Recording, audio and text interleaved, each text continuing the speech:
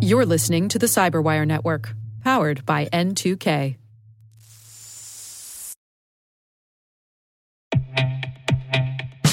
And now a word from our sponsor, SpyCloud, the leader in operationalizing cybercrime analytics. Traditional threat intelligence is a thing of the past. Cyber criminals are stealing vast amounts of credentials, session cookies, and financial data every day, and it's hard to keep up. SpyCloud is the trusted partner businesses turn to fully understand their darknet exposure risk and neutralize threats before it's too late. SpyCloud alerts your organization as soon as an employee or customer's data appears on the darknet, so you can act faster than bad actors to prevent cyber attacks like ransomware, session hijacking, account takeover, and online fraud. With insights from the industry's largest repository of recaptured data, protect the digital identities and systems most important to your business. Get your free corporate darknet exposure report at spycloud.com/cyberwire and see what information criminals have in their hands today. That's spycloud.com/cyberwire.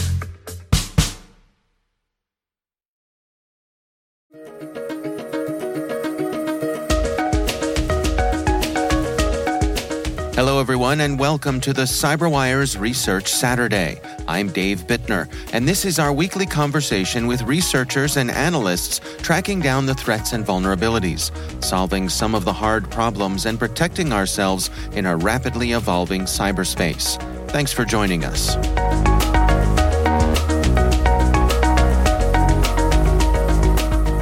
It all started with deployment of our technology at a net new customer opportunity. So in the process of deploying the technology, our threat hunters uncovered some hands-on keyboard activity that we soon attributed to Vanguard Panda.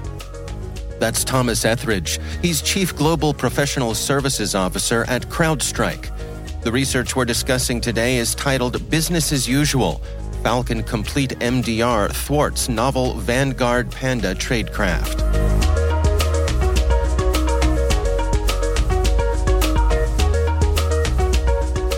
And who is Vanguard Panda, we suppose?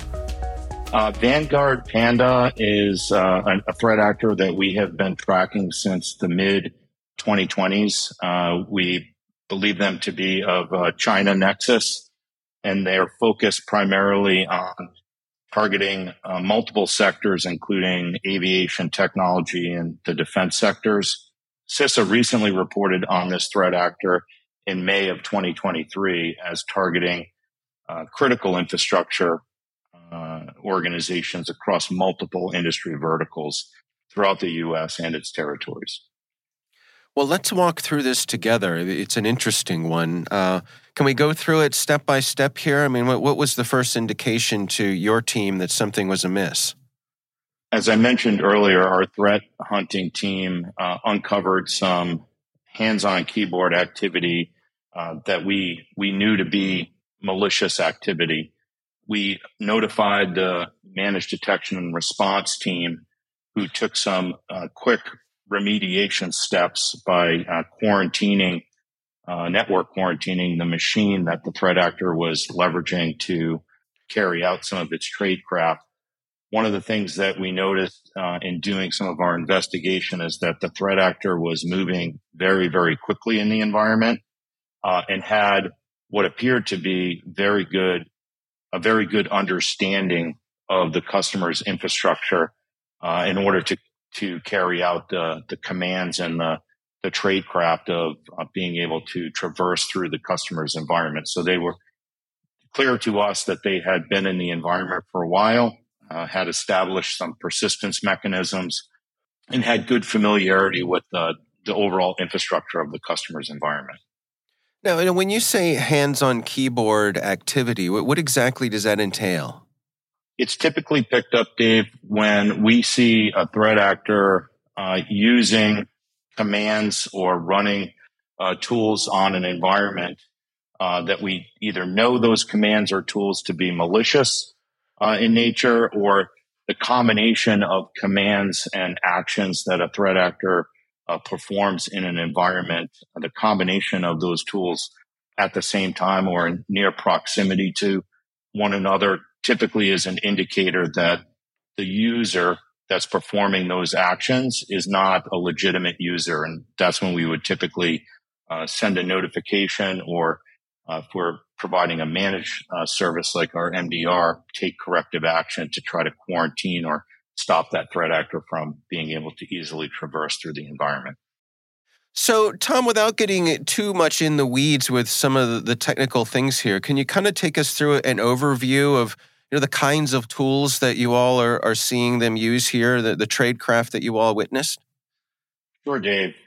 We reported in our blog that the malicious activity was involving listing processes, doing network connectivity testing, gathering some user and group information, mounting network shares, and then enumerating domain trust over WMI and listing DNS zones over WMI. So the threat actor was doing this pretty quickly, which was also an indication of the familiarity that they had with the environment.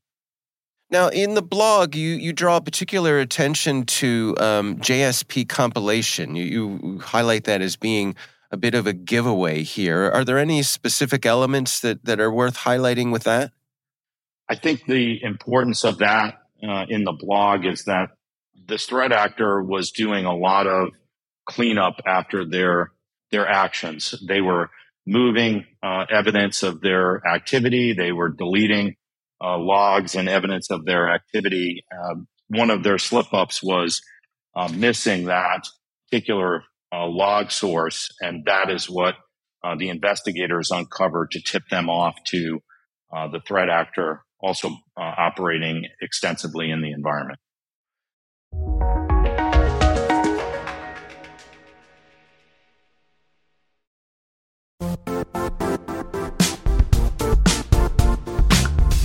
The IT world used to be simpler.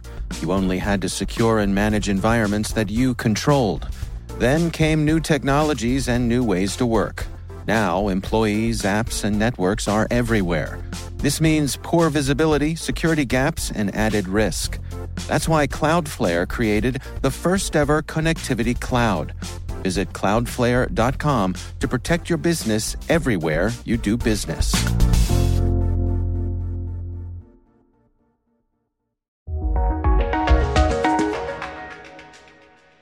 Can we talk a little bit at a high level here? I mean, as you describe this, you engage with a client and they deploy your specific technology, and this is discovered. I assume that this client wasn't running completely unguarded before. Is it a typical thing? Does this?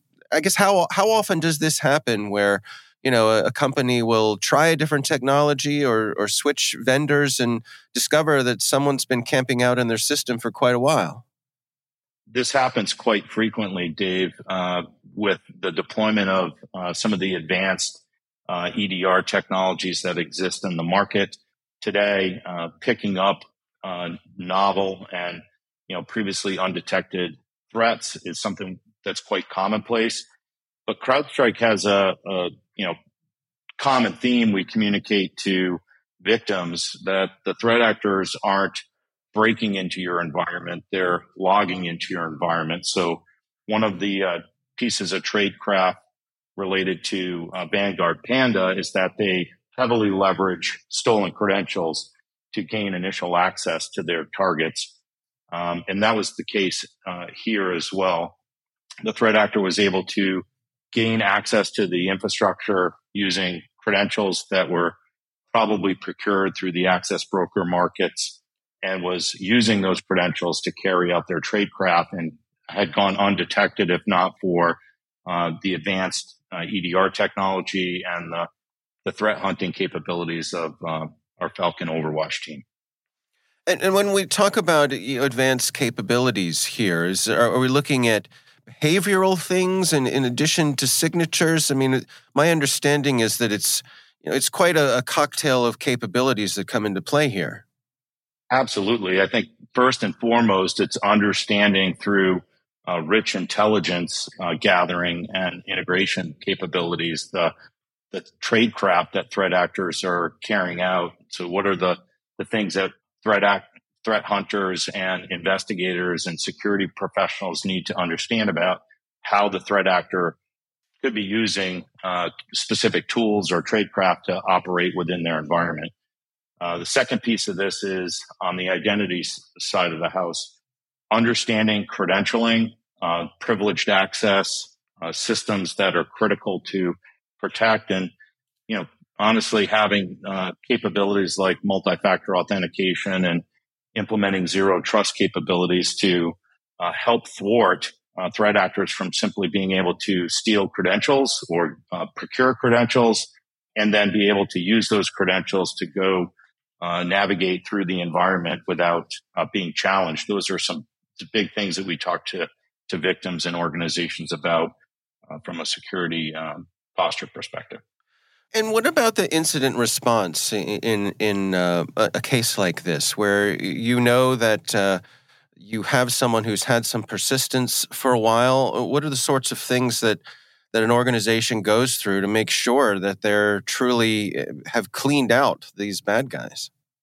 First is just getting that rich visibility across the environment. So deploying advanced EDR tools to gain that visibility and being able to threat hunt using those rich intelligence indicators, understand whether or not some activity being performed in the environment is legitimate or illegitimate. So being able to do that around the clock, I think, is very important. Threat actors don't just operate Monday morning at 9 o'clock to Friday at 5 o'clock. They're typically operating off hours. So being able to hunt continuously against the infrastructure, I think, is really important. The second piece is, I mentioned earlier, understanding identities, credentialing in the environment, and critical assets that may require additional levels of protection, where we may want to challenge a user with a second factor of authentication in order to validate that they are who they claim to be. I think that's really important. And then the last thing, which I think is a key focus for managed detection and response type capabilities, it's being able to take that corrective action very, very quickly. We reported in our annual threat report this past year that breakout time had dropped to about 84 minutes. So just under 2 hours from the time a threat actor gains access to the environment until the time they can move laterally towards a target.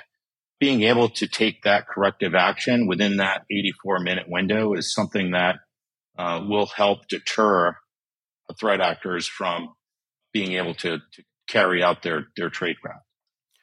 Tom, you mentioned your global threat report, and I know one of the things you highlighted in there was activity that you all are seeing from China. And with the supposition that Vanguard Panda is indeed a Chinese threat actor, it sort of keys right into the recommendations you had in that report. Absolutely.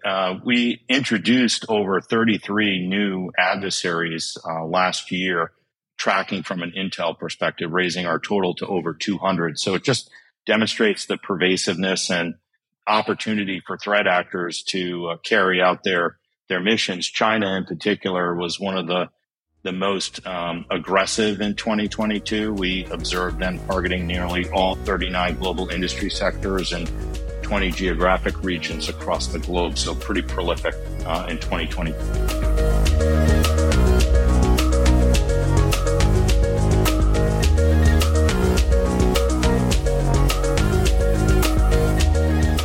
Our thanks to Thomas Etheridge from CrowdStrike for joining us. The research is titled Business as Usual. Falcon Complete MDR Thwarts Novel Vanguard Panda Tradecraft. We'll have a link in the show notes.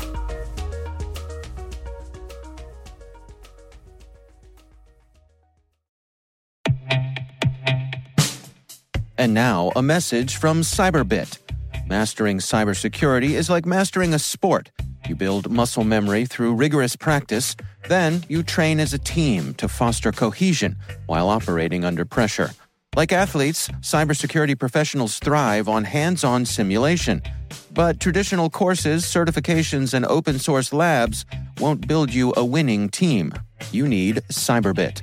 Cyberbit offers a hyper-realistic simulation environment for your SOC, IR, and C-suite to refine your skills, all using the market-leading SIMs, EDRs, firewalls, and WAFs they use every day. Cyberbit is offering CyberWire listeners a free live-fire exercise. Sign up your team now at cyberbit.com/cyberwire.